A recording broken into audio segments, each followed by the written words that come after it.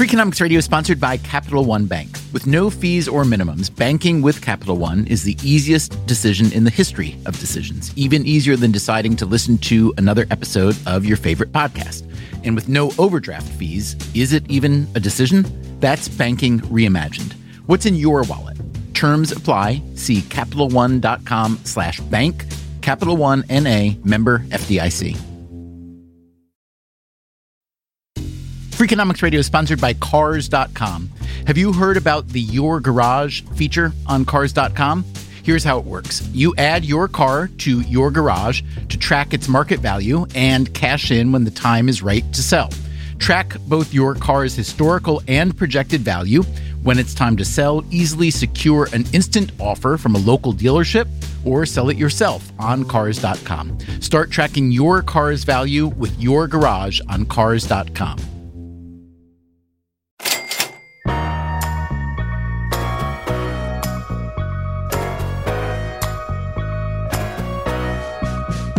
One of the pleasures of making Freakonomics Radio is that I get to speak with some of the most brilliant researchers and social scientists in the world, along with the occasional physical scientist and perhaps a stray government official. But there are other sorts of people I admire, musicians, for instance, who typically don't fit into our show. That's changed recently as we've launched a few special series, one on CEOs, one on sports, and our latest series called How to Be Creative. This last one has given me the chance to speak with musicians and artists of all kinds, as well as scientists and inventors. Occasionally, one of these conversations is so rich that we can't help but put it out in its entirety, as we're doing with this bonus episode.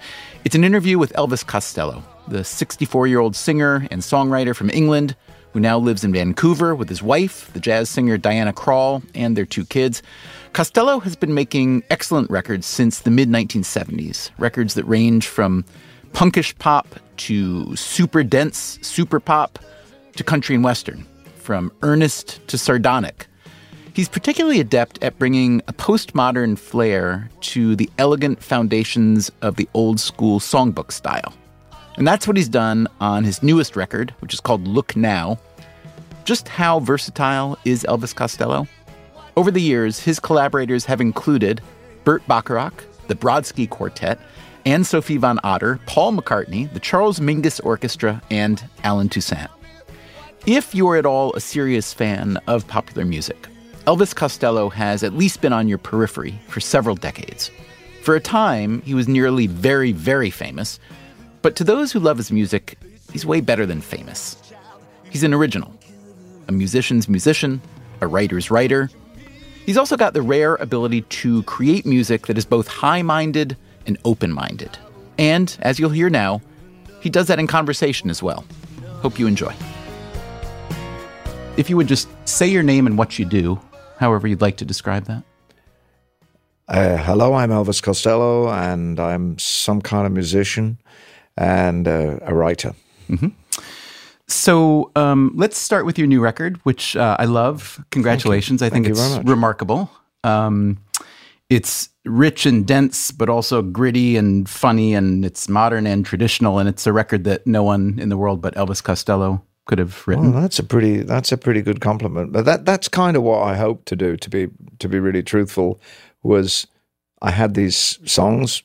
Some of them I'd written a while ago. Some of them were written in collaboration. Some of them were written very recently.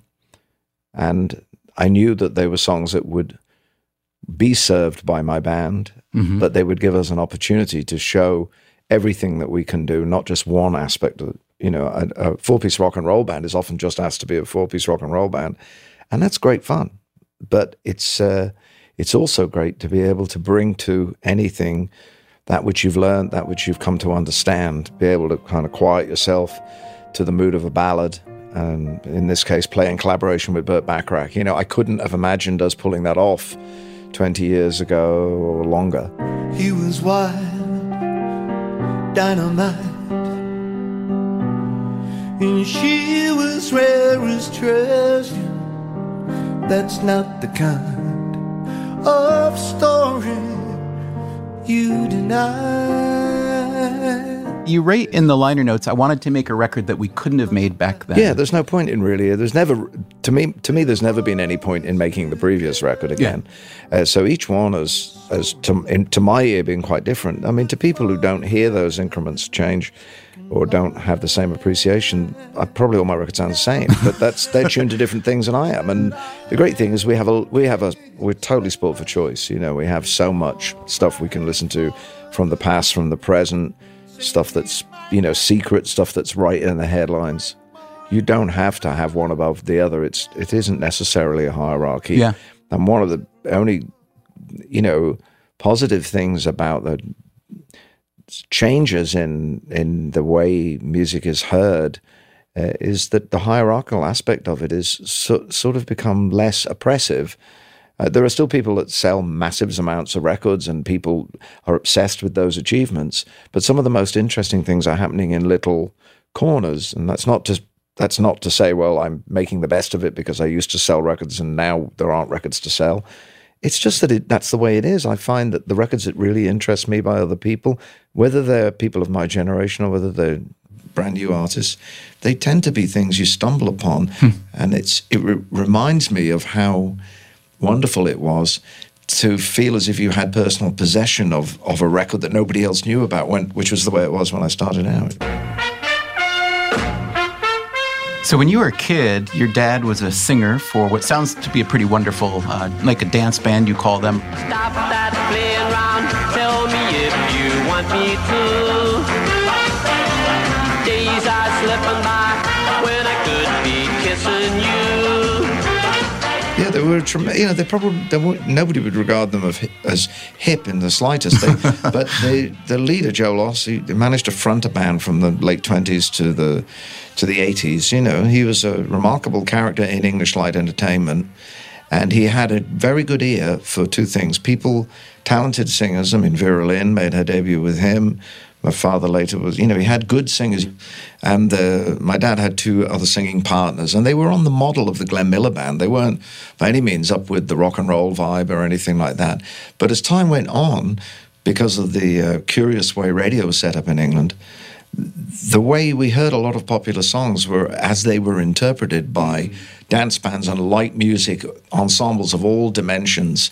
What do you mean the way radio was set up in England? Why weren't you hearing? There was an agreement between the BBC and the Musicians' Union that there were only 5 hours of recorded music allowed a day. Oh, the Musicians' Union being live music. Don't put us out of business, BBC. You couldn't play recorded music for more than 5 hours a day. So bear in mind that there was only the BBC. There was no commercial radio in England. There was one station which we could beam in from Luxembourg, which broadcast in English and played continuous pop music.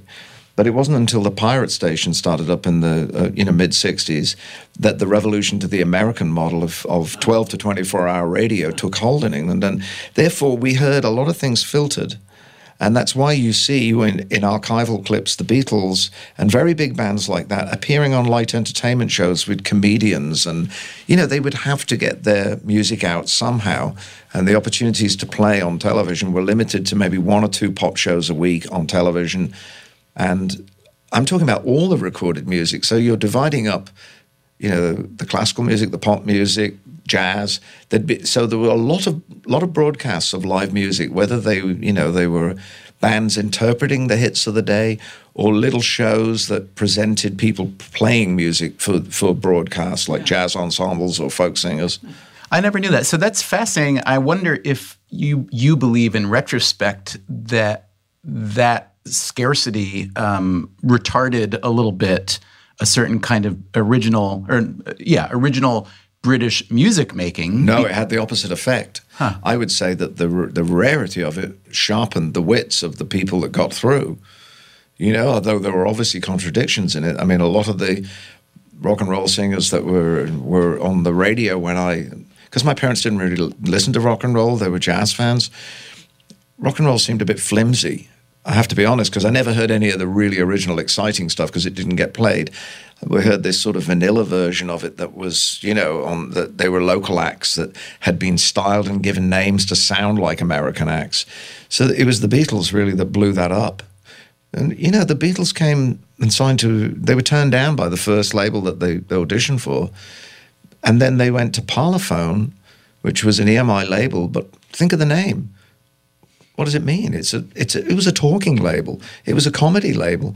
I don't think they really knew what they had. I think nobody's ever said this that much, but I think they might have thought they were a novelty act initially. I'm sure the people up at the top of the company, George Martin obviously understood what they were, but I think they thought they're probably a one-hit wonder, and people that spoke in Northern English accents in those days were mostly comedians. You got to remember we're talking about the BBC, where they still put on evening dress, dinner jackets, to read the news on the radio. I mean, they've always had services that broadcast in different languages, but the home broadcasting was very much two things. The sort of what they call BBC English, which was a sort of kind of formalized English, and mostly Northern English comedians or people at a music hall who were genial sort of hosts of things. But the idea that it would reflect real life was not really. As a kid in the North, I mean, you were from London originally, then when your parents split, yes? Yeah, we stayed in London. I grew up in the suburbs, in the western suburbs of you wouldn't call it London because we were out so far. And it wasn't it wasn't like a bleak place at all. It was very leafy, but I spent a lot of school holidays on Merseyside. So my family being my dad from Birkenhead, my mother from Liverpool, I spent a lot of holidays staying at my grandmother's house. So I felt as much at home there. I was actually taken north as a baby and christened there. So I had the sort of feeling of belonging to both places. It's hard to feel you come from London because it's such a mixture of neighborhoods and overlays of culture. If you come from one of the old neighborhoods, particularly in the east or the north of the town, people say, oh, I'm North London, I'm East London. West London gets a little bit more foggy about its identity, Mm-hmm. We just sort of live out there. Who do you support football-wise when you're out there? I've always supported Liverpool since the early 60s. Yeah, well, that was easy. Yeah. No, they were in second division when I started. Is that right? Yeah. Really? Yeah. Oh, I didn't know that. I went to see them the year before they came up. Well, you're having a very nice season this year, and last year was exciting. And so why so long between records? I'm just curious. Elvis Costello is a musician that those who love him very, very, very much, and yet you've never been the mega-sized star that you threatened to become once years ago. And I'd like to talk about that. It was threatened by other threatened people. Upon you, perhaps. I made a conscious decision about the use of my time. After 2010, 2011, I had an enforced little bit of time off. I released a record in 2010, which I really loved. Third class ticket in his pocket, punching out the shadows underneath the socket, tweed coat turned up against the fog. It didn't seem to demand that the music be played live. There was no demand for me to perform those songs. And it coincided also with my father's passing, and it's maybe that sort of just made me take stock, and I started to think that maybe records were a vanity that I shouldn't indulge. Of an indifferent nation, waiting on a platform at a Lancashire station. Somebody's calling you again. The sky is falling. Jim is standing in the rain. That brought home how limited time was. And with having young children, I decided that if I was going to be away from home, I had better really be bringing home my share of our family income. And so it was a much more certain bet to go out and play concerts. And I also felt that maybe I had an opportunity. Now I really did have too much material for one evening of songs, that I could create shows that, I ended up creating 2 or 3 shows, stage shows I'm talking about. They weren't elaborate productions with huge, expensive values. They were cheap carnival tricks that I used to frame what I had, which is my songbook. The first one was called A Spectacular Spinning Songbook. It was a revival of a show I did first as a kind of dare in the mid-'80s. We're going to read off some of the titles on the Spectacular Spinning Songbook. Tonight, we have Every Day I Write the Book, Deep Mouth Truth or Mirror, I Want You, Turpentine, Clubland, and Accidents Will Happen, and many, many others that you've never heard of. where we used a game show wheel to select the next song, and I had a beautiful assistant like a magician does. And it was real, not rigged? It was real. It was real. Spin that wheel, spin that wheel. Round it goes.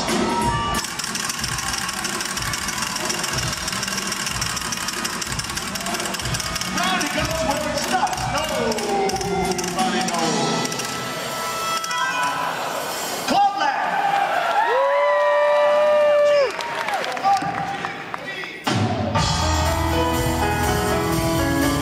I mean, sometimes we rigged it towards the end of the show to get a number to get off stage, but no, we let it go as it was, and it was a tremendous challenge for the band because they had to know something like 150 songs at the drop of a hat, and you could get a run of 3 finale numbers to open the show, and then you'd have to find how you could continue the mood. Everything conceivable happened. You'd have people that would come up, and we had very good cast members. We had a dancer who was really sympathetic. She was really good. She was doing a parody of like a go-go dancer. Some people weren't terribly certain that they didn't realize the whole thing was a satire. They thought we were actually serious, and the whole point of it was to bring people on the stage and invite them. You never could guess how many people really want to be a go-go dancer, and there were people on stage who should never dance that did, and that's a great moment, because I'm the worst dancer in the world, so I really have sympathy for people come up, but they threw themselves into it, and we had some very nice, we'd have mothers and sons come up and do it together, and married couples. We had one guy propose to his fiance. I started to claim that I was actually ordained at one point. It was a sort of semi-invented character I was playing. It was partly me and partly this character I was inhabiting. And then I started to I applied myself to finishing a book I'd been working on for 12 years called Unfaithful Music and Disappearing Ink. And I then worked up another show over a couple of tours where I gradually gathered props. Started out with an on-air light like you find in an old radio studio, like the kind I saw when I would go with my dad to the radio broadcast. And then I added a television set, which had a screen onto which I could project cues to the songs. Sometimes there were old advertisements, sometimes there were family photographs. I could also get inside this TV and appear, as it were, on television on the stage. And it was, again, semi-theatrical, semi-scripted. The anecdotes that I told by way of introduction were sort of frivolous versions of more serious stories that appeared in the book. Sometimes the manuscript version was a lot more heartbreaking, and I would tell like a lighter-hearted version. A lot of the things were about, some of the things about family were quite dark. There were some things about my parents' relationship, my dad's sort of more wayward nature, which I sort of unfortunately inherited for a period of my life. And so, I suppose I was working all of that stuff out, but because it was all in the songs already, and all I did was sort of like point people to maybe what they had only suspected about the songs. But the book I gather, is real to the core. Yes, everything in the book is you. Yeah, but let me ask you this. I chose to put it out of chronological sequence because I thought, well, Wikipedia does that. I mean, you want the emotional sense of it, and I fictionalized a few episodes where, not because I was being evasive, but because I was trying to use fiction to summon up the mood of the rather than identify people, because it wasn't their identity that was the point of the story. It was the feeling of the room I was in. I only used that twice in the book. Your songs are all, as far as I know, copywritten Elvis Costello. Your book, however, is copywritten by your given name, Declan McManus. Some of my songs are copyrighted. They are? I changed it for a little while, and then I found that when people wanted to write with me or do my songs, of course, nobody had any idea who Declan McManus was, so they wanted an Elvis Costello song. Again, that's one of those things that I did kind of as just a little marker. It's a gift to music critics to see something like that because they want a real sort of psychological significance into it. It really isn't that.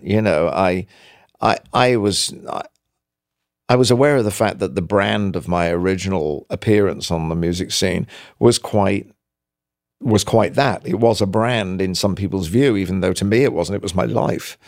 And the name was idiotic and the appearance was idiotic. I played up to it and I lent into the character that was sort of invented around me. But then after a little while, that gets a bit boring. And it gets dangerous as well. You know, you start to live it out and make the wrong choices in so many different ways. So you got to get out of it. So maybe part of it was reasserting.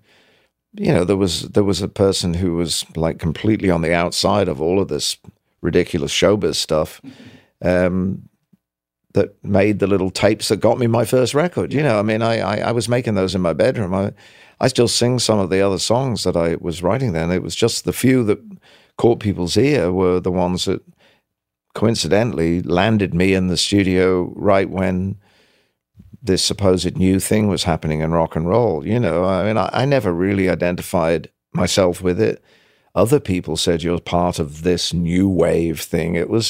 That was just a label somebody made up as a matter of convenience. It wasn't a game plan, you know. You did seem to recognize even then that I remember once you, I guess this was in your book, maybe you wrote, "The squarer I look," which I gather is English for angrier. Yes, the angrier I look, the more the camera likes it. How much of early on was you kind of putting on a creative persona?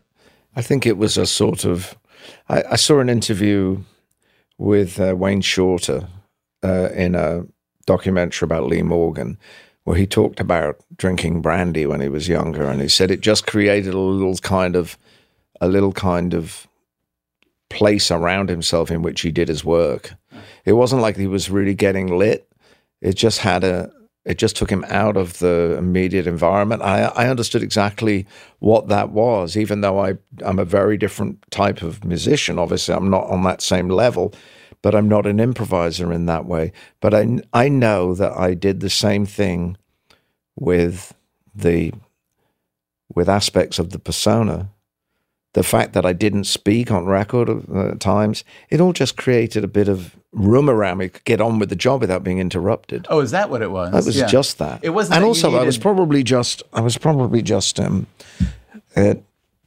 anxious and nervous as well, because I actually by nature quite shy, and then you have to learn bravado, and of course bravado easily. You know, then you get challenged, particularly by boring, self-satisfied people, whether it be like a radio DJ or a journalist that thought they'd worked you out. That, of course, you push it to a greater extreme just to confound them, just to horrify them more, you know.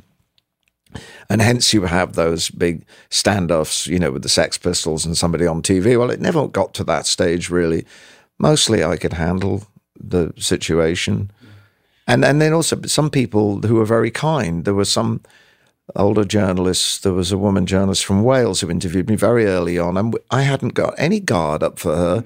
I found her charming, and she seemed to kind of see that I was serious about what I did, and in that way that sometimes younger people are almost a little earnest.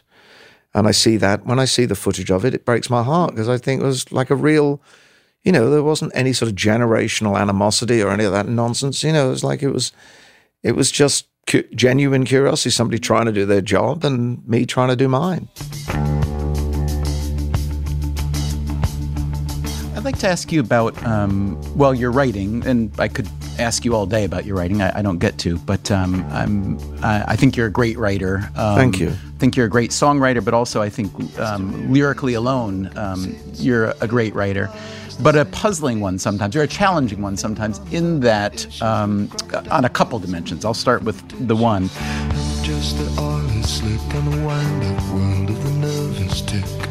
Your lyrics are full of extraordinarily clever and memorable and cutting phrases and imagery that's evocative and it's specific, and yet often the actual theme or the plot of a story is a little bit removed and enigmatic. Opaque. And I want to know, is that a choice? Is that you? It is in some cases. I think there's a really obvious shift in the writing on the album Imperial Bedroom in '81.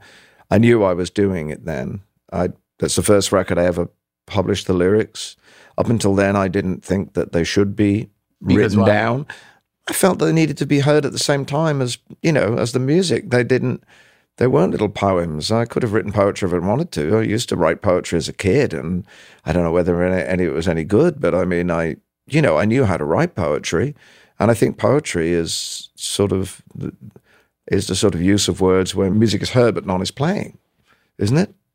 Don't know. That's one definition. I've never heard that, but it makes sense. I don't know who said that. Maybe I did. Yeah. Where you sort of hear music Right. that's evoked by the rhythm and the cadence of the words without there actually being a musical accompaniment. I mean, that's one possible definition of poetry, And I never really put myself on that level. It's a very high art form.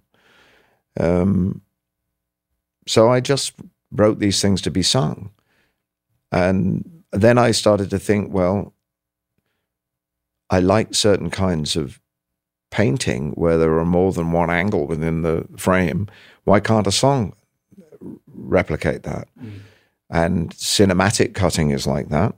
It fractures time. It goes backwards, and just the act of editing to, you see it from one point of view, and then you're through a door, and then you see the person standing in there. All those things. I'd kind of referred to them in songs from as early as watching The Detectives. Long shot of that jumping sign. Visible shivers running down my spine. Cut the baby taking off her clothes. Close up with the sign that says we never close. I mean, I'd use the stage or the film directions in the lyric. I'd done that a few times.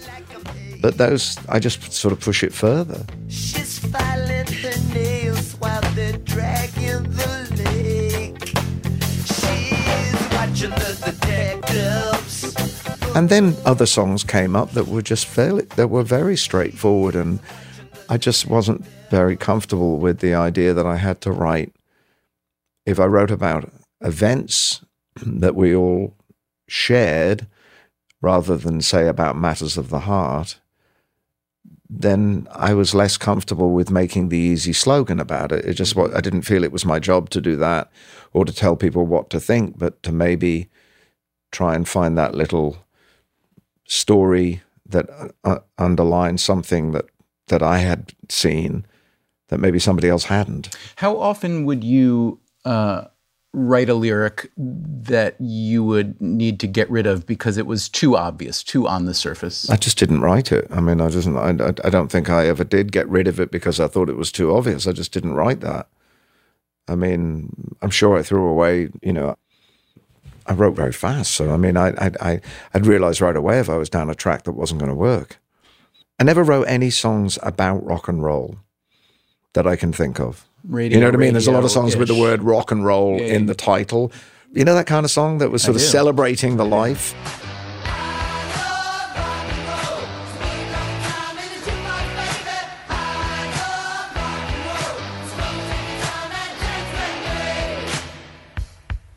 Just let me hear some of that rock and roll music. Any old way you choose it. It's got a backbeat, you can't lose it. I wanna rock and roll all night. And party every day. I wrote some songs that were kind of about the indulgences, but they were more like from the outside. I never felt that comfortable, even though I indulged just as much as anybody in those things. I always stood off it myself, kind of. Indulge, you mean the lifestyle? Yeah.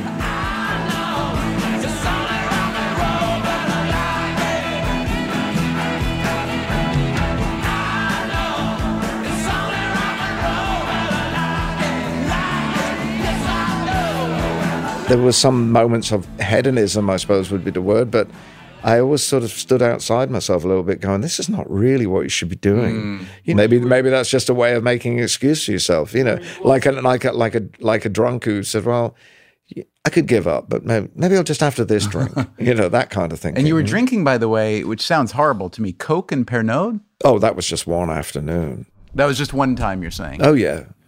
You don't do that twice. So along those lines, along the lines of becoming the writer that you became, you wrote, I guess in your book, that you knew you hadn't been born with the good looks and confidence necessary for popular success. I'm curious. Face for the radio.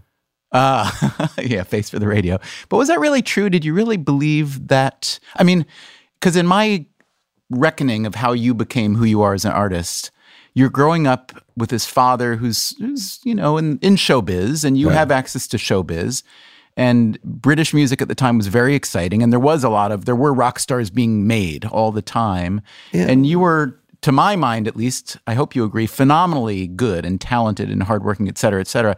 And did you really kind of draw the boundary for yourself that I'm never going to be in the inner circle of stardom? Is that really the case? Well, I think that a couple of things color it. One is that I was, exposed, I suppose, to some elements of show business early on, just like anybody. Of you have a sort of admiration for your parents' ability to do whatever it is they do, cook the dinner, and go to work. And I'd go see my dad sometimes in the dance hall on a Saturday afternoon. That was just, that was one perspective of performance. And he brought music into the house that he was learning for the weekly broadcasts. Later on, after my parents separated, his life transformed. He then sort of took on an appearance closer to, I've said in my show, closer to sort of Peter Sellers in What's New Pussycat. He grew his hair long and he started to wear fashionable clothes and listen to contemporary music and started to incorporate those songs into what was otherwise a fairly unpromising environment of working men's clubs and social clubs, because he left the safety of the nightly gig with the dance band and decided he wanted to do his own thing. So that striking out and being independent thing was sort of like from his example. But all the way along, no matter what the music was or the style, and bear in mind, my tastes in music changed just like any teenager. It was all about one thing. The next day, it was all about another. It was always about the song.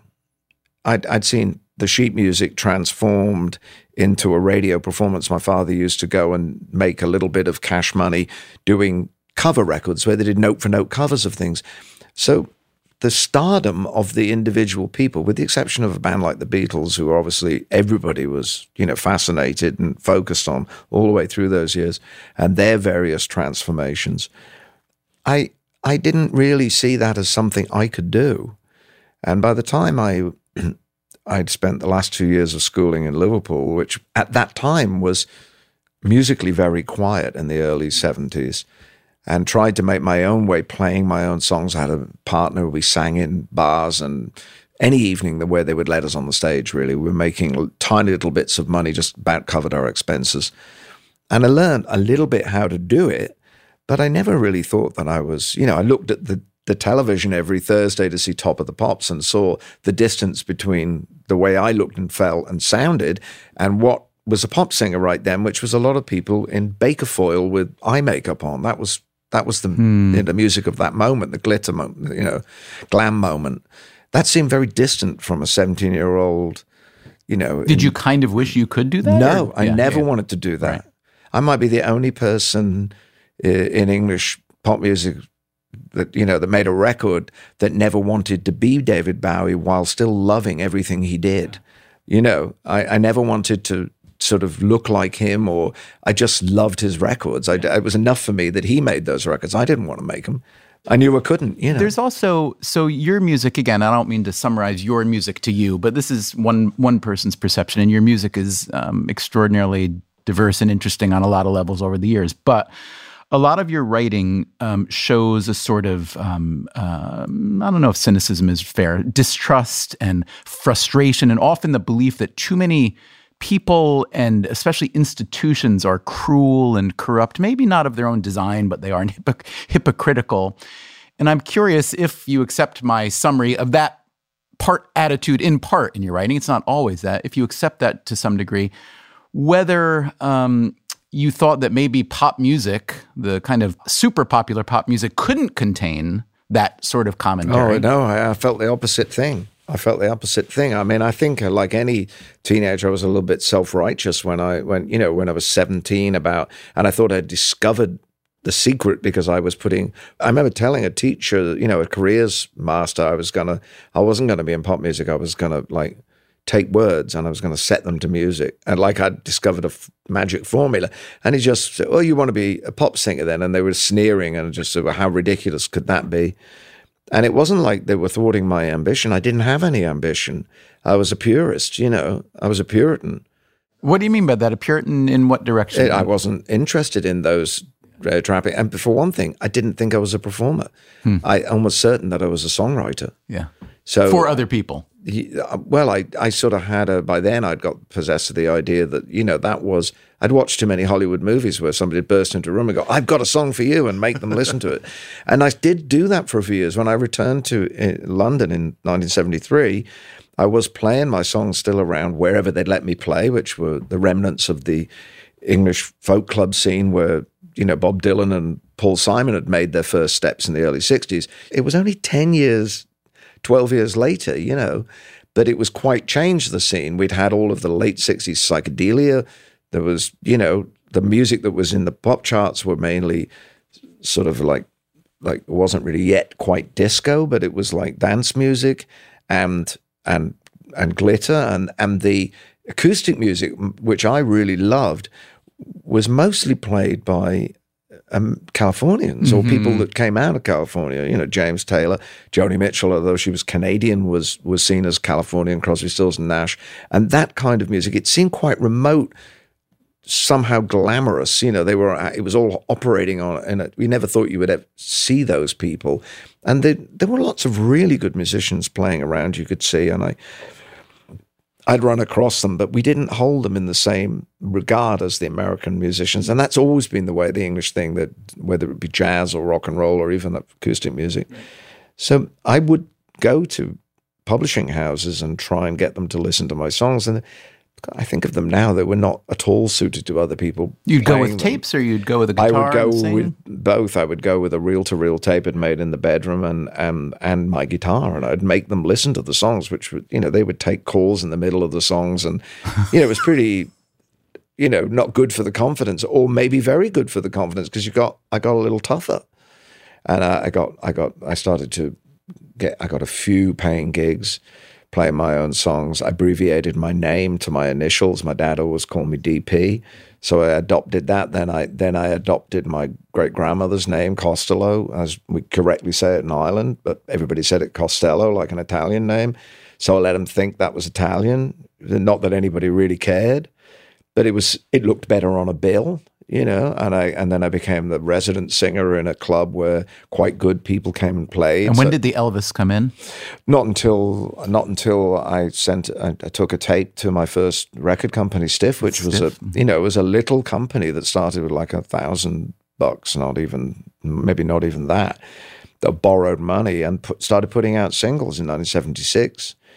My producer, and who was one of my favorite singers, Nick Lowe, was their first artist, and I was the first person to knock on the door with a demo tape. And at first, they had me record a couple of songs, but very much with the view of somebody else singing them. It was still seen as demos; they weren't seen as releases. And then for Stiff, yeah, the first recordings, they weren't sure that I wasn't a writer for somebody else. That was really the objective. My managers were managing Nick Lowe and Dave Edmunds' band Rockpile, and Dave didn't write. So they tried to sell Dave on a couple of my songs, and they tried to give them to other people. Thank goodness they didn't take them. And people found them sort of too quirky, so that in the end, they suggested first putting half a record out with another songwriter, because it's like Chuck meets Bo, there's a chess record with one side of Chuck Berry, one side of Bo Diddley. And thankfully, I just ended up writing so many songs that there were 12, and they put that out. I was still working in an office till the week before my record came out. This was for Elizabeth Arden, is where you were? I was just working I was a computer operator. I'd sit in a little air-conditioned cubicle and, pretend I knew what was happening with the computer and write my songs in a book, and sometimes if I had to work an evening shift, it was just one operator. It was only an IBM 360. It wasn't a complex computer. It was probably not as powerful as your phone, And I just wrote my songs in the evenings, and I was still working there. I had singles out, and I was still working there.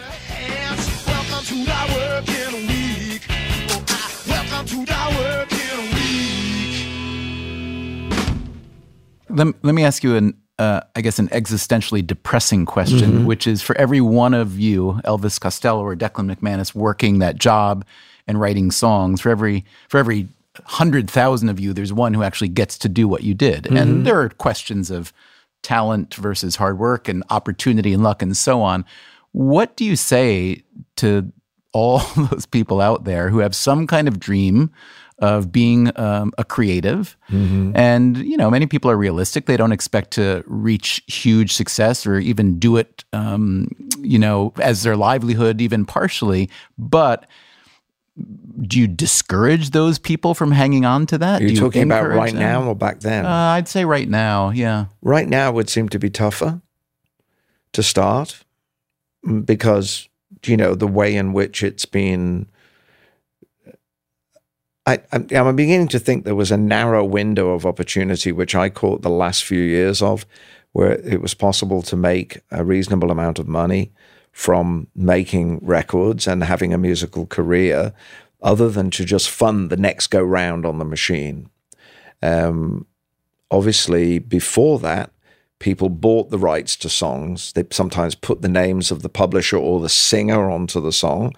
That's how you come to see songs that are credited to Al Jolson or Elvis Presley or Frank Sinatra, who, to my knowledge, never wrote anything, you know.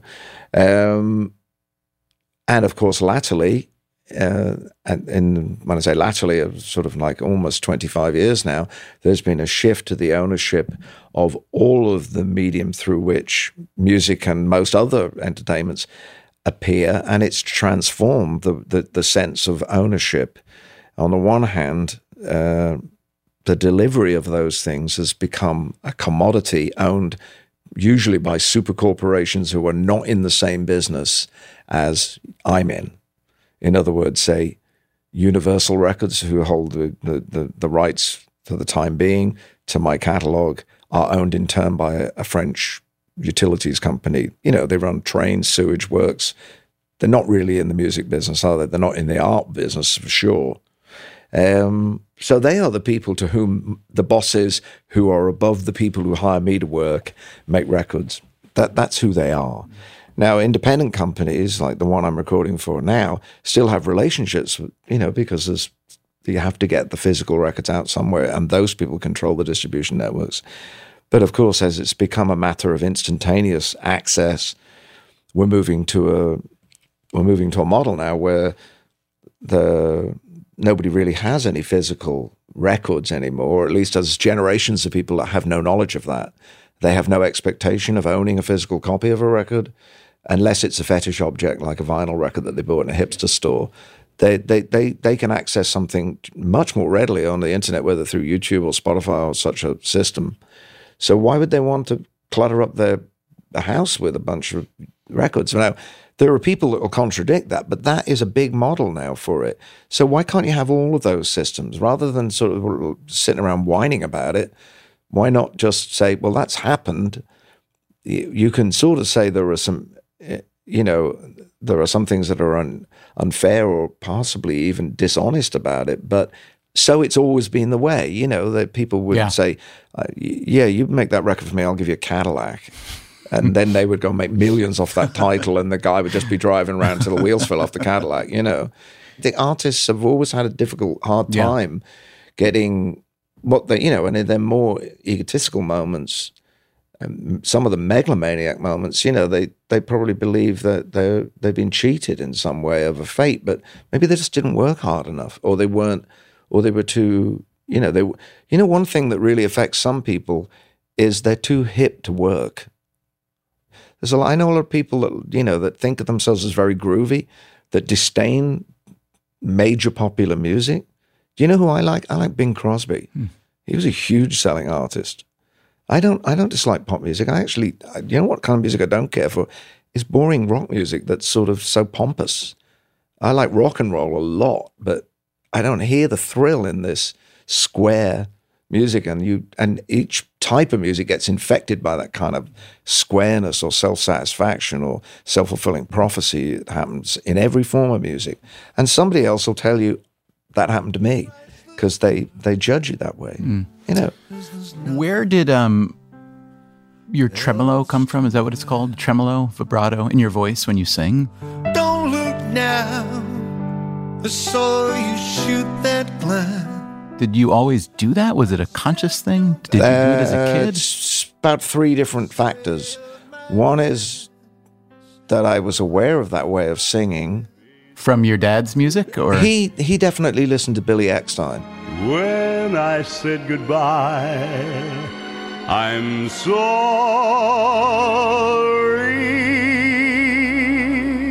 My dad, on some records that he made, he doesn't have a lot of records under his own name, but the few where he sings in his true voice, oddly enough, you can hear elements of Eckstein in his vocal delivery. And he's one of my mother's favorite singers, along with Tony Bennett. And, you know, ballad singers tended to use vibrato. The vibrato that might have been inherent in my voice, I think wasn't so obvious because there were so many words in my songs. There were not many long-held notes in the early songs. They were mostly very quick fire. And when I slowed the pace down to sing ballads, then it became more apparent. And also simultaneously to that, I have to credit Chrissie Hynde with reintroducing the warm vibrato idea into popular music of the then time.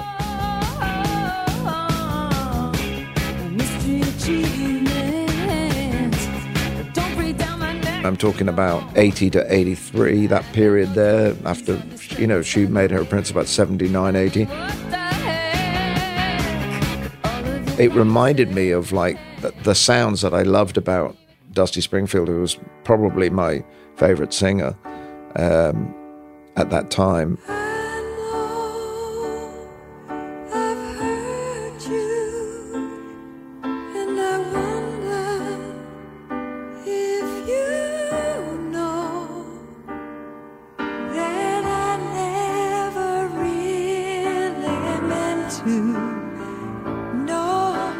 I think beyond that, there's a certain amount the vibrato is a product of maybe a physiological. There are some. Many can't do it, right? Many singers can't do it. Yeah, but I think that part of it is physiological. I guess it's a flaw in my breathing. That like in my maybe my the whole engine works like that, and it's. Like if you live with a something like a heart murmur, you know, it can be like that.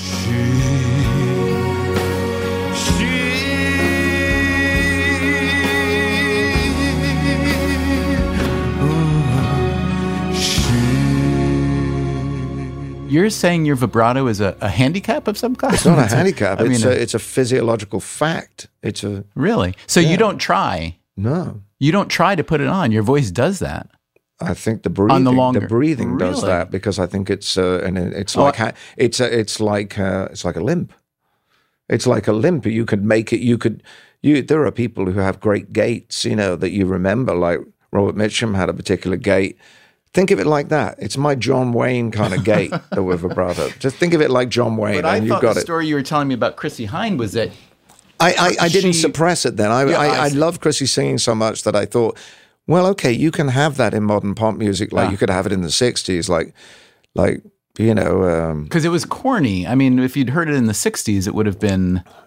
Yeah, but I don't think there's a single corny note that Dusty ever sang. She always just sounded like she was. When I say, I guess I mean the certain. Well, I think there's certain, you know, if you hear some things from the 50s, they sound very over emotive. They sound kind of trumped up, but you know, they're just, and also, you know, some people can't hear opera. You know, they think that's ridiculous, and other people hear beauty in that way of singing. How about you? I hear really beauty in a lot of the opera singers. I mean, there's times when you go and it isn't good, and the people, but I know the physical dedication that goes into that. And if you listen to Calliope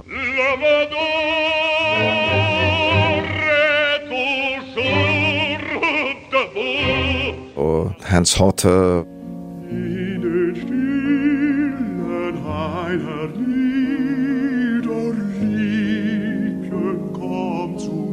or Fischer Dieskau or any of the great recorded singers, and then there's the people I've seen, my friend Anne-Sophie von Otter. I mean, I was a fan of hers from just going to the concert hall to always hear her sing, and then we became friends and we made a record together. Summer is gone, our love will remain like old broken bicycles out in the rain.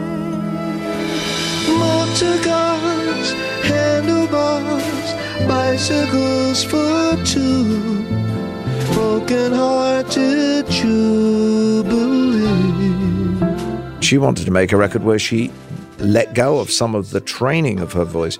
But, you know, she's incapable of singing an ugly note, you know, and of course, some of the things that are proposed in the singing of a popular song are sounds that are an anathema to a trained singer. So it's quite difficult for them to unlearn some of their training and to be unbuttoned enough to do it.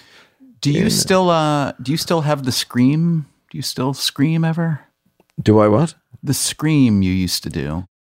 I can, yeah. I mean, I don't want to do it in here because it's loud. But I don't mind. But I'm not want going to try yourself. it now. But I mean, it doesn't always. It's not something I was conscious of doing. It's not really thinking, oh, I better put a scream in there. It's just something you do. It's sort of a harmonic. I'm thinking, particularly in terms of the beginning of Man Out of Time. It sort of sounds like a alto saxophone playing harmonics. Mm-hmm. It's not. It's actually more than one note, you know.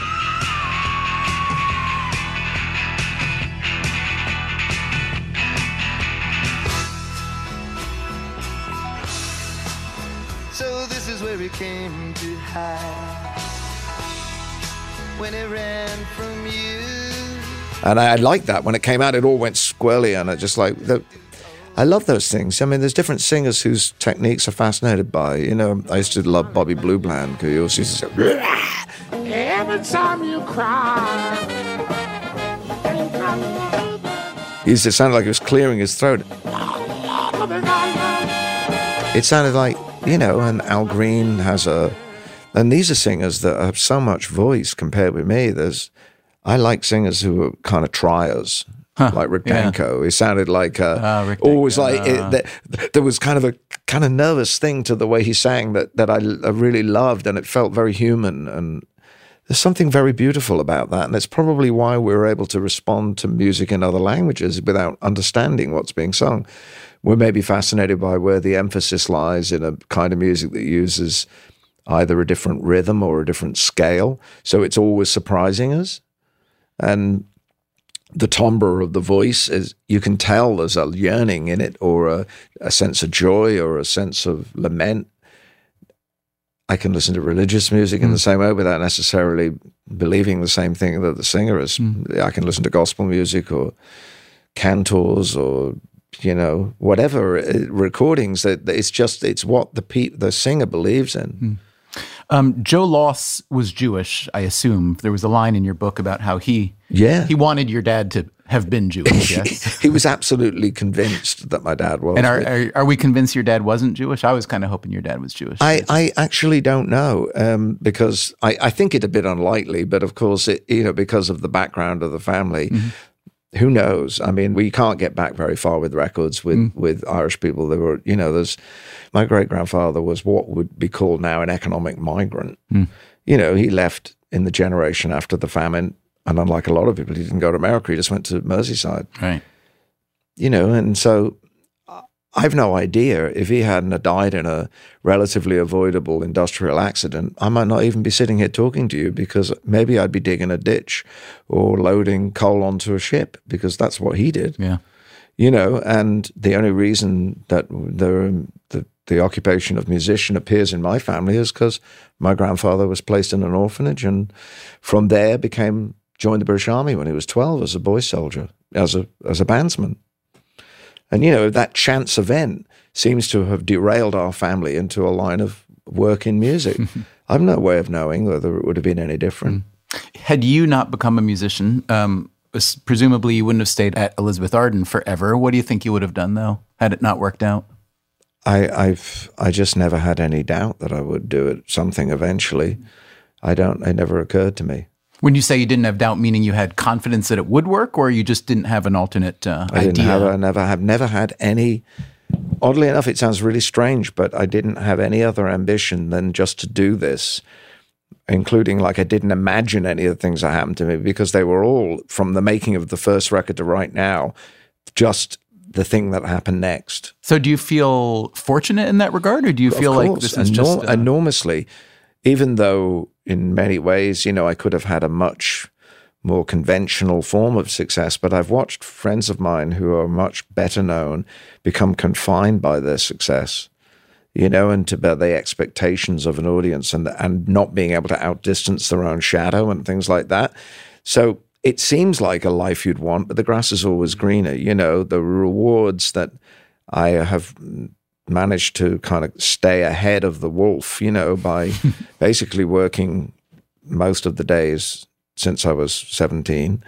And most people would regard me as very, very fortunate, but I'm sure a lot of people that imagine I'm, you know, wealthy beyond all dreams, and I'm really not. I work to maintain, to look after the people that I want to look out for as long as I can do that, and to do the next thing. Quite often, the money that comes in to make a record funds that project. Like being an independent filmmaker, it's not about sort of like hitting some imaginary number or moving yourself to some other echelon. I've never ever thought of that. I mean, I think 5 minutes in the late 70s, we had dreams of breaking America, cracking America. That was the thing. But when you get there, you sense the vastness of it very quickly. So you, I think everyone who knows your music, including me, would consider you an extraordinarily creative person. You're the kind of person that people use the phrase creative genius on. That's really crazy. It is crazy. But here's my question for you, really. We'll put aside the genius thing because that is just a silly argument. The creative part, I want to know. Do you feel your life is an exercise that your work is an exercise in creativity and you carve out time and place and mood in which to be creative, or is it work for you? I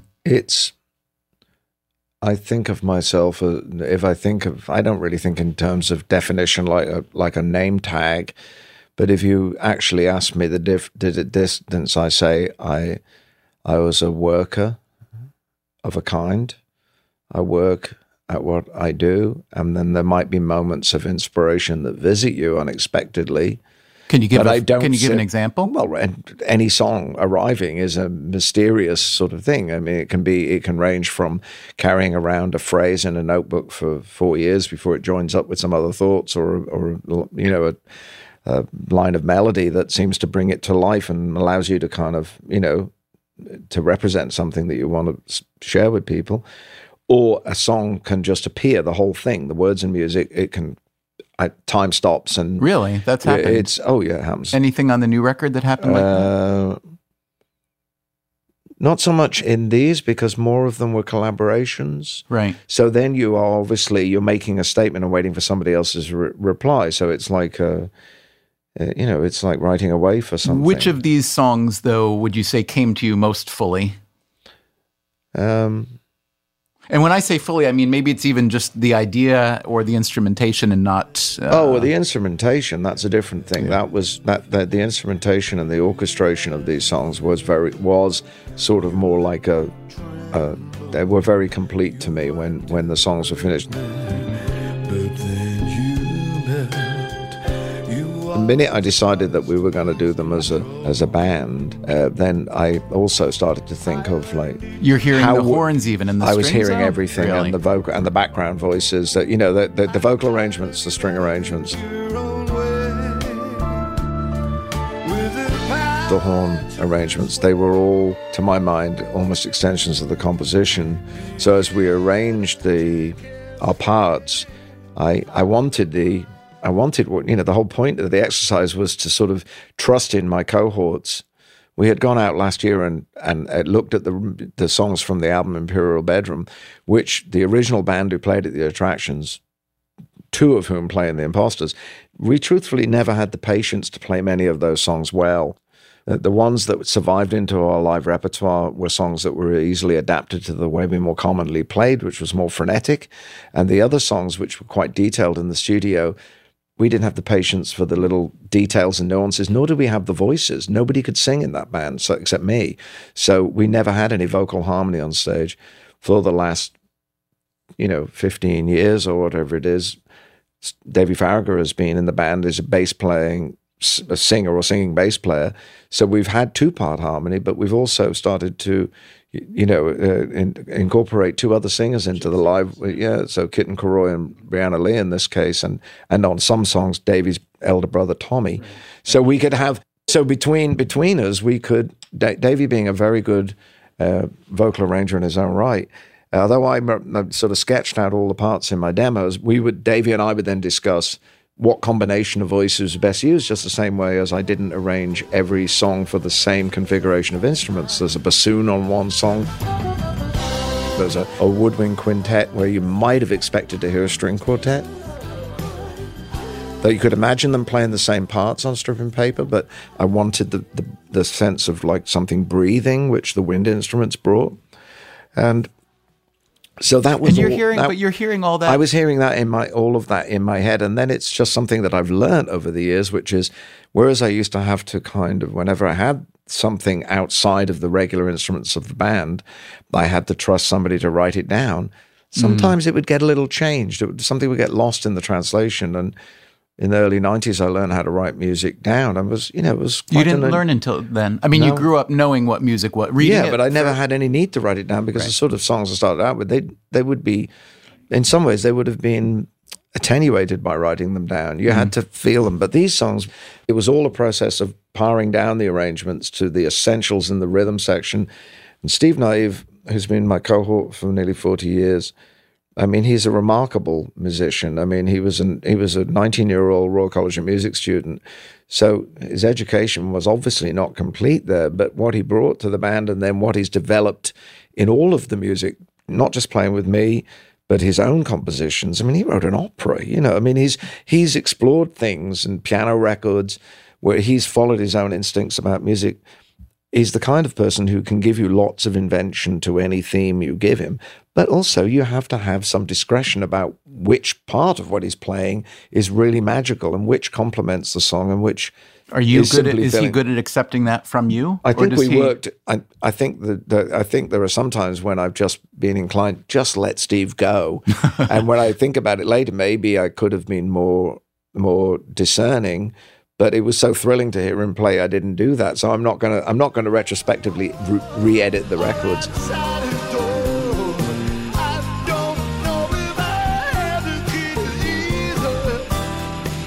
Nearly all of the credit for the production should go to Sebastian Kreis. Right. He recorded it. He was the one that made sure the order was kept to things. He got the beauty of the sound. He mixed it. My contribution to the production was really in the editorial of the music, in that I had to be there, the discerning voice of anything there. I'd say to Pete, play a simpler fill or give me something different there if you can.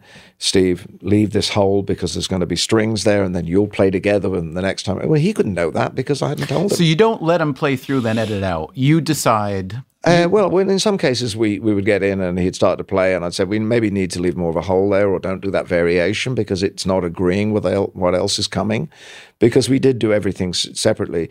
Most records I've done in the past, 90% of them have been arranged from the voice outwards. Right. So I would sing on the live take, and often that would be the take. So that was a lot of pressure for the band in that if I got something I liked, they would have to live sometimes with a flawed performance if you couldn't fix it in some way. In this case, I didn't want to do that. I wanted everything to be that we would agree what we were going to play and we would draw on everybody's strengths independently. What was that experience like for you then as a singer? Well, that's really like getting to my dream to be like Dusty, of going in and like if you see those old pictures of like where they had the band in the studio and the vocalist in the booth, that's what it felt like, because usually when you're singing in the studio, you're imagining, I'm going to add some stuff to this. And sometimes when you re-sing a song, it's because the weight of the original performance wasn't quite right. There's nothing the matter with the singing, but maybe it was too aggressive or not aggressive enough, or not forceful enough. And then when you add those other instruments, the vocal sounds muted. In this case, I had everything to support me. It was like being on stage with an orchestra or an ensemble. I was going to say, I don't mean to be a shrink here, but to some degree, was it your father died a while back? Was fulfillment. People said that when I worked with Burt Bacharach because I wore a tuxedo, but they'd never seen my dad in a caftan. You know what I mean? It was never psychological. Yeah. I'm not given to that kind of thing. I mean, I just enjoyed doing it this way. But equally, when I invited Burt Bacharach to play with the band, we had written about 25 songs over the last 12 years for 2 musical projects, one of which was based on our original album, Painted from Memory. It's quite difficult to thread a story through a group of existing songs unless it's a biographical show about the songwriter or the artist. Therefore, we ended up with another 10 or so songs written for Painted from Memory, but they were also very slow and melancholic like the original collection, which I guess scared the producers that we were engaged with, and the show seemed to stall. And after a couple of years of no further movement, I asked Burt 2 years ago if he would consent to let me bring them out into the light, or the ones that I felt I could sing, because I just thought they were too good. I mean, I thought they was absolutely crazy for good songs. In the case of the 2 that he leads, they're all his music and I'm only the lyricist. One of the most amazing things to me, and wonderful things, is that Burt entered into a different kind of collaboration 25 years ago than he'd ever had, and he continued to return to that style of collaboration with me. Actually, I think uniquely, I don't think he's co-written music with anybody else but maybe Neil Diamond. So that's pretty good company to be in. Neil, who has written tremendous songs as well. But Burt was open to a different form of collaboration, a dialogue in music, which, why would he need to do that? He's Burt Bacharach, But that just shows the curiosity. Hey, come on, you're Elvis Costello. No, but it's not like that. It's like, it has always been the beauty of this collaboration that on the one hand, you had somebody who was open to something different, despite all the experience, despite all of his achievements. And the second thing is, you can't get anything past him. Because he hears everything. What was the song you said you sent to him and he said, nope, it's done? What was it? Stripping Paper. Yeah. Because that was also written with view to being in this musical production. Now I got no place in her heart. Let me go back to the start. I'm pretty shrewd about these things because I've read all my musical, Broadway biographies. And I know how many great songs have been in and out of shows. They've been cut at the last minute. There was the Gershwin song you wrote about that was in 3 shows. And The Man I Love, unbelievably, in 3 shows. And I think lots of Rodgers and Hart songs went the same way. So much better songs than I'll ever write have been in a cut out of shows. So make no apology for being like tricky enough to make sure that the song stands up on its own, because I don't really care for songs even in opera where they go, I'm walking up the stairs, I'm walking down the stairs, it's a lovely day today. I don't care about that stuff. I want to hear about the feelings or something to do with the story that's unique. And obviously these songs that we ended up with, quite a few of them are about how we decode the way people look at each other. I see you looking at me, looking at how you're looking at me. Don't Look Now, the second song on the record, is a woman looking at a man saying, I see you looking at me. I know what you're thinking, I can read your mind. And trying to imagine what is contained within the gaze. She's trying to see what's contained within that man's gaze. Is it admiration? Is it appreciation? Is it lust? Is it ill intent? In a frame, under glass, they'll always be together and so in love. But photographs can lie. Another song that Burt wrote the music for, Photographs and Liars, the story of a daughter realizing upon discovering her father's infidelity, he falls from a pedestal on which she's placed him. See him now, know he cheats. Why can't she see through him? He used to be more valiant than vain. Put him on a pedestal, and it's a long way down there. I'll never be this little girl again. That seemed to be the way these particular songs worked out. They weren't the last 12 things that happened to me. Maybe that's something to do with, well, obviously it's something to do with the fact originally they had a theatrical origin, but even contained within the 2 or 3, 4 minutes of the song, I just didn't have the feeling of wanting to be selfish in them being my direct experience rather than things that I knew to be true and things that observed the kind of reactions people had to a discovery.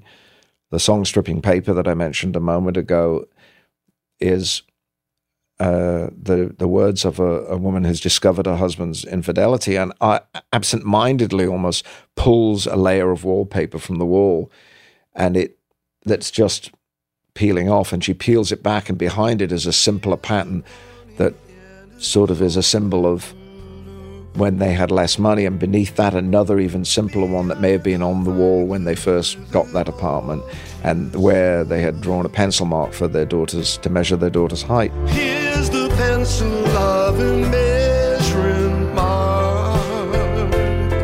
Now I got no place in her heart. Well, when you describe it, it sounds a little sentimental, but when you sing it, it doesn't read as sentimental, because the idea of somebody having almost like this book of their life, and including like joyful erotic memories that she's wrestling with, I don't think that's not something that anybody is going to have any problem understanding. It's not opaque, and the lyrics are pretty to the point on this record, with the possible exception of the first song on the record, which is in itself a sequel. Underline?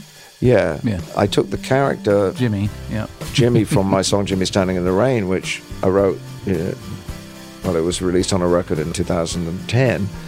And Jimmy was a portrait of a vaudeville singer, music hall singer in the north of England, who was traipsing around doing this kind of, trying to sell cowboy songs to, that would be the worst time in life to try and do that. And, I pictured him kind of like beaten down, alcoholic, probably could have TB, he's like got the full challenge. We know that he's desperate, and we know that he's woke. He's the mystery guest we'll puncture. They told a young girl with a good part, just keep her amused. Whatever you do, don't tell them your name. Whatever you think, don't let him drink. Underline. He finds some sort of comfort in the arms of a woman who, in the throes of passion, calls out the name of another man. I mean, nothing about his life is encouraging, and he feels himself abandoned. And then I just left him there at the end of the song, and I don't know, I started thinking about what if he were discovered and kind of disinterred and brought into the realm of light entertainment in England in the 50s. It's only 20 years later. We think of these eras as totally independent, but of course they're not, And now he's on one of those shows where they used to blindfold people and make them guess people's occupation or identity. And he's put in the charge of a young woman who is the production assistant of the show, and they tell her, don't tell him your name. Don't let him, whatever you think, don't let him drink, because he's disreputable and he might potentially be, going to hit on her. And when they get alone, and when they do get alone, he sort of is charming, and he starts to ask her all about herself and about her boyfriend and about her family. Whole family trio. Yeah. And then you see how he's maybe making a trap, and she almost leans into it, and she finds him like, you can see he's a ruin, but like people are fascinated by ruins sometimes, even when they know they shouldn't be. And then there's the line, I can't believe this is happening to me. I can't believe it's happening to me. We were to read that in one of two ways, I assume? Maybe that she's flattered momentarily by his attention, and in that little indecision, is the risk. But I tried to make it so that I wasn't judging her or judging him even. He's obviously not right, In the last verse, it says, you shuttered shuttered his eyes, that he made a very conscious effort not to look at her. And he's thinking about, he thought of a drummer and he considered a snare, because he's laid this trap before, and he may have even taken advantage of that situation before. He's had the he's trying to talk himself. He's out almost of it trying to here? talk himself. Well, I'll leave it to the listener to decide whether it says, he says you don't get a record if you never get caught. Right. And it's a long it's a way scene down from that. It's a high voice. scene that isn't exactly. It's not a new one. It's not made up last week. Quite plainly. No, it isn't. And it's been there all of. It's been a scene I've witnessed. So it's.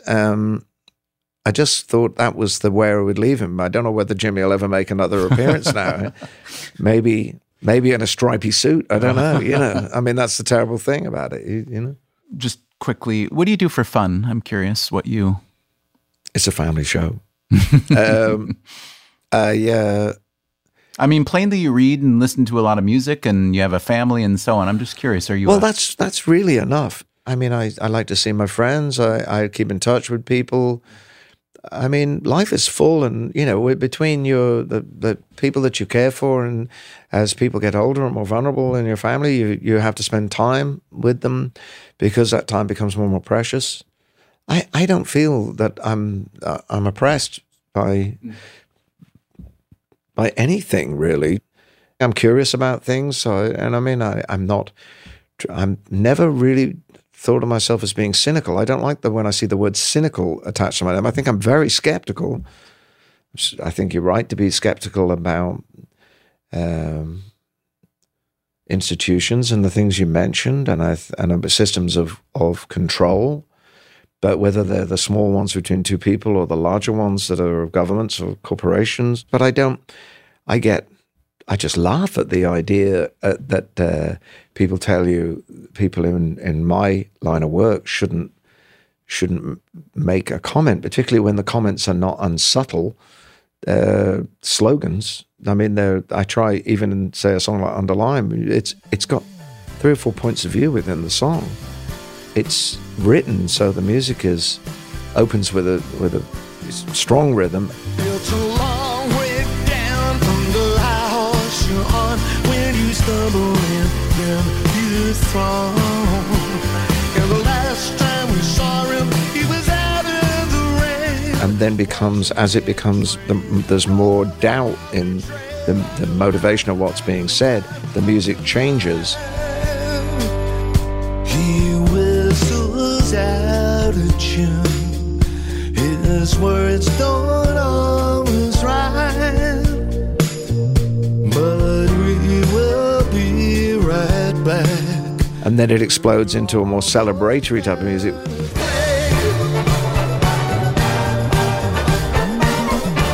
Which I suppose has a meaning in that it, the show does go on despite all of this, and often the scene in the backstage is something we draw a veil over, something, or we used to draw a veil over.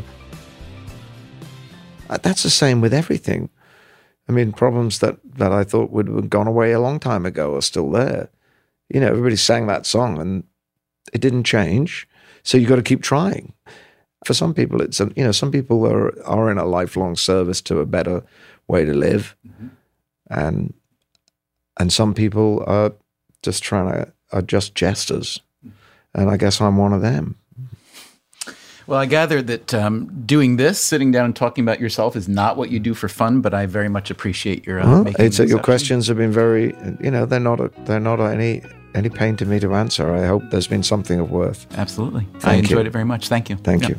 Oh, it's so funny to be seeing you after so long, girl. And with the way you look, I understand. Thanks to Elvis Costello for taking the time to speak with us. Thanks also to Mark Satloff for making it happen. If you haven't already done so, check out our How to Be Creative series, episodes 354 and 355 so far. It features other creative types like Ai Weiwei, Jennifer Egan, Wynton Marsalis, James Dyson, Roseanne Cash, and Myra Kalman. In the coming weeks, we'll be putting out more of these full interviews on Stitcher Premium. We've already published many extras from our sports series there as well. On Stitcher Premium, you can use the promo code Freakonomics for 1 month free, and our entire catalog is available there without ads. Freakonomics Radio is produced by Stitcher and Dubner Productions. This episode was produced by Matt Frasica with help from Allison Craiglow, Greg Rippin, and Rebecca Lee Douglas. Our staff also includes Alvin Melleth, Harry Huggins, and Zach Lipinski. You can subscribe to the Freakonomics Radio podcast on any podcast app. Feel free to leave us a nice rating or review. We can also be heard on NPR stations across the country, and we can be reached at radio@freakonomics.com. Thanks for listening. You used to hold him right in your hand. I bet it took all he could take. Sometimes I wish that I could stop you from talking when I hear the silly things that you say.